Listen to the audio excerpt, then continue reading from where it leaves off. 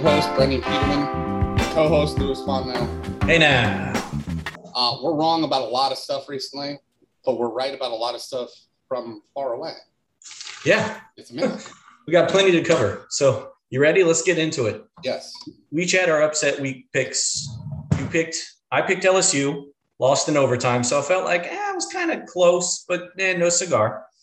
But you hit it right, nail on the head. Baylor upsetting Oklahoma 27-14 with the last second field goal for the tiebreaker scenario.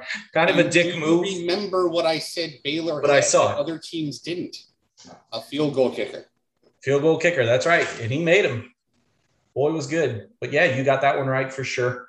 In terms of our individual picks, you got Oklahoma State correct at -13. You didn't lock it in, but you said Michigan State had a real good shot of beating them on Maryland. They got that right. And then out of all my picks, nothing. But in terms of our dual locks, we got one of them correct. Virginia Tech. They covered the 11.5. Everyone else kind of close and different things, but most teams just failed us. I mean, there's no other good way to say it. We're gonna get to one team a little bit later, folks. We're gonna hold on to that one because it's personal and dear to my heart. But yeah. I mean, Kentucky lets you down. They only win by 17, not 21. Utah completely lets us down. I mean, you're playing in Arizona. Arizona sucks. You should win by 30, and you can only win by 9. That's brutal. Brutal loss. And then UTSA, normally when you pick the big spreads, you should probably pick a Power 5 team. I picked a Group of 5 team.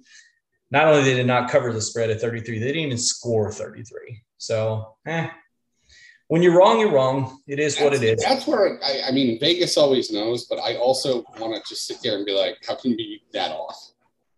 Yeah, sometimes it gets a little wonky, but, at the end of the day, we got to remember this. We're betting on 18 and 19 and 20-year-old kids. Like I said, who showed up drunk? I mean, those kids want to go out and party and hang out like everybody else. It's not outrageous to think that those kids might not show up for a game or have a letdown. So if the pros can do it, so can they, right? So anyway, that's a little bit of the action we covered. But for the most part, I mean, the team's near the top one, right? Georgia spanks Tennessee, even though the first half was close. But that game always is. Yeah. It's that SEC game. Like, looking back, I never should have locked in Alabama against LSU. Like, it was too many points.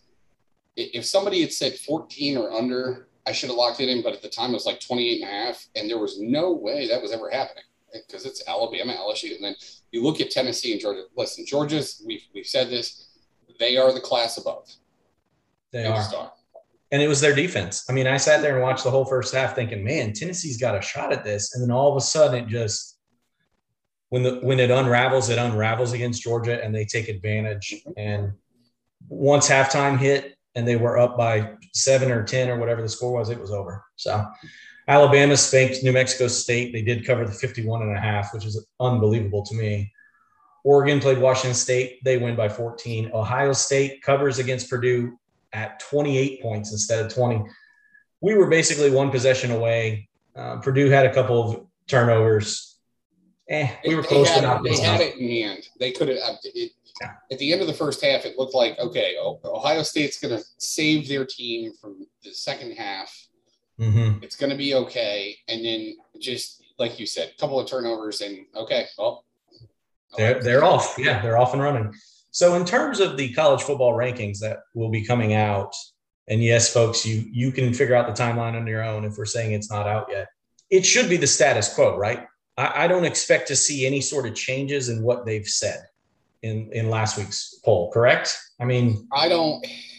Their top 6 was Georgia, Alabama, Cincinnati, Ohio State, Oregon, and Notre Dame. It's not going to change, but some of it should.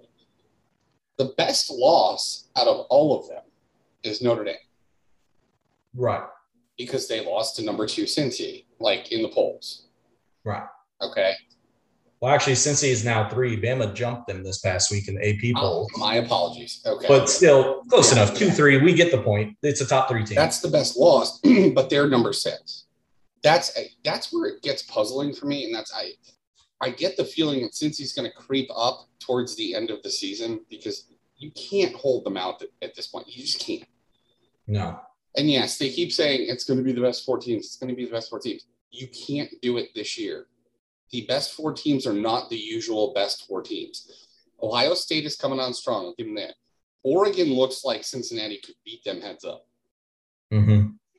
Yeah, I mean, it's not the usual suspects, just like you said. And if there's ever a year you're going to let a group of 5 team in, it's the year where everybody else has fallen apart or has a couple losses to the resume. I mean, this is the year you put them in, right? I don't see why Cincinnati at 10-0 should not go over to the Golden Dome. Yep. They won. Yeah, exactly. Everybody always complains that they don't play a signature win. Well, this team has it. And by the way, also pushed Georgia last year in a bowl game on New Year's Day to the last 2 minutes of the game. You've got to reward somebody sometime, and do it before the 12 teams gets kicked in. Do it beforehand to say, okay, you know what? It's gonna be fair. I'm with you on that. To reward greatness. Yeah, lockstep with you on that. And then not only that, but props to Notre Dame, by the way, because a lot of teams would see Cincinnati coming up the next year at home, and they would try to finagle their way out of that home game so it doesn't ruin their reputation or their whatever. They've actually kept it on the schedule, and it's actually working in their advantage. So good job by you. Again, they have the best loss. So at the end, and I do mean this, if it comes down to Oregon or Notre Dame, it's going to be Notre Dame. All right. Well, we've got plenty of other things to talk about. We both are in agreement. There's a lot going on. So let's just get to it. There's 2 coaches at their current schools.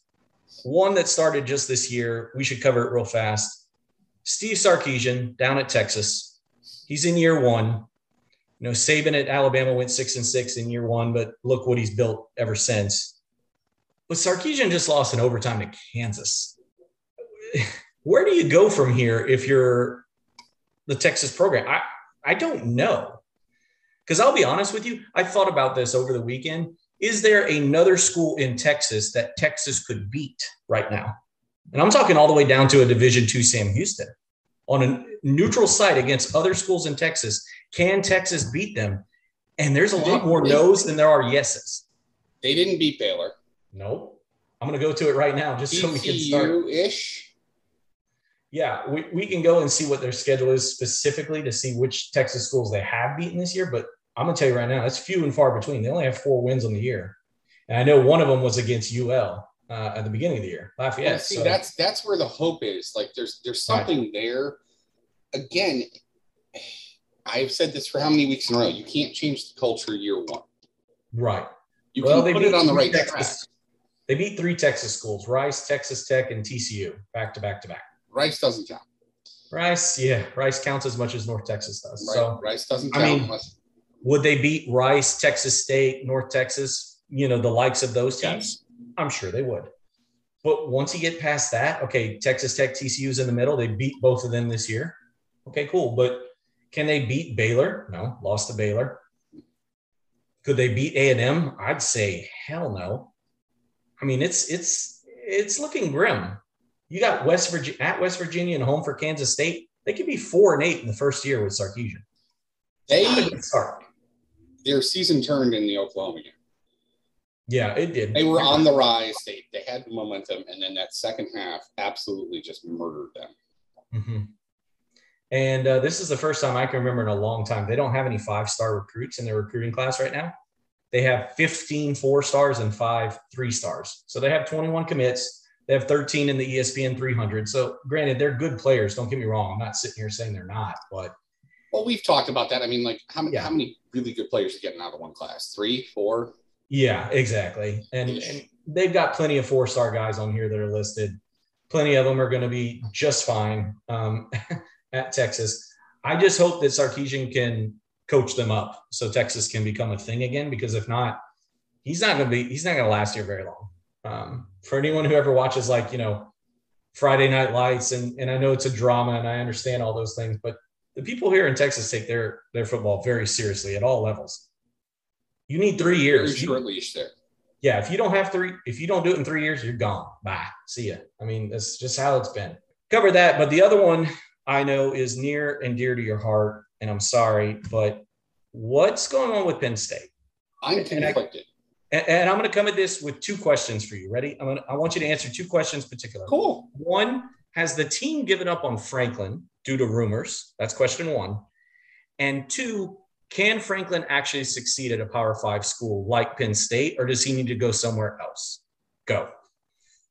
First question, no. It wasn't giving up on him. It was the Clifford injury. That you're up 14 points at Iowa. Your quarterback of 3-4 years goes down, arm in a sling. Yeah. The Your season gets sidetracked. Right there. The backup comes in, does nothing. You lose that game. They rush Clifford back the game after, which I even said, don't throw him out there. His timing was off. It was horrible. We lose to Illinois. Yep. Now, you go back and play a spirited game against Ohio State. Great game. You come back the week after and you beat Maryland. And Maryland beat us the year before. So, again, we didn't play bad against Michigan, but we had this conversation off pod. On one end, I want Franklin gone. And on the other end, I don't, because we have the number 1 recruiting class next year. Right. Did you know that? Okay. Oh, yeah. I knew it was. We haven't really talked about it, you and I. So, it fluctuates from time to time, but it's literally top 3, and it's always been a top. I hate to say this. We almost have to keep him because of that. Mm-hmm. I don't think after this, USC wants him. No, I don't think so. If I'm LSU, I'm like, fuck no. Yeah, I'm not too happy about that. Hard pass. Mm-hmm. So he's not going anywhere else. Do you get rid of him? Well, you get rid of him, then you're sacrificing that recruiting class. So is he gone this year? No. Yeah. But I think you say, okay, you get this recruiting class. We're going to give you 2 more years. You had this conversation behind closed doors. But I also think you pull him aside and say, stop getting inside your own head. Yes, I agree with you're that. 4th and 1 on the 5. If I'm not mistaken, because again, I threw so many things at the TV, it's probably broken. When you're already in the lead and you're not on the 1 or 2 yard line in a 4th and goal situation, you take the damn points. You don't hike it to your spotter or your placeholder and then ask your field goal kicker to get you the yard. You want to go for 4th and 1, you either quarterback sneak it like a real team, i.e. the Patriots for years and years and years, or you hand it to a running back that's a stud. Now, we don't have that right this second. We've got 2 stud wide receivers. We've got a great quarterback, but to give your alternate play for not having a stud running back, naked bootleg or bootleg play of some sort with a receiver coming, receiver tight end coming across the formation. Yes. But that's my point. You have options. Yeah.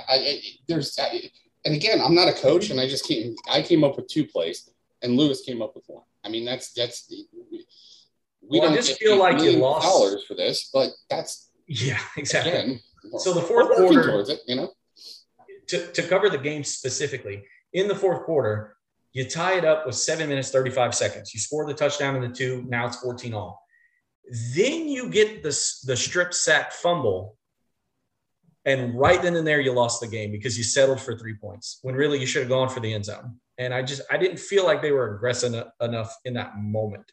Right in that moment. That's the inconsistency. It's okay. Yeah, I agree. When you gamble early on, and this is where in football, whether it's pros, whether it's college, if you don't take the points early on, you get scared later on.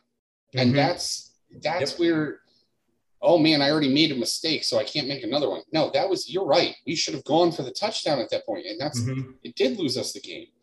Yeah. And, I hate to say this, but I know Harbaugh is a decent coach, but he ain't that good.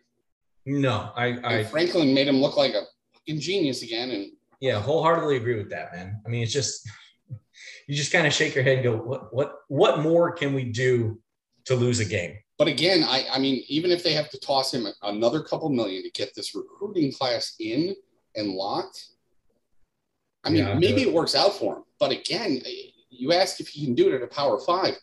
He went to Vanderbilt and was successful. He came to Penn State when we were in disarray but not complete. Bradley had done good enough.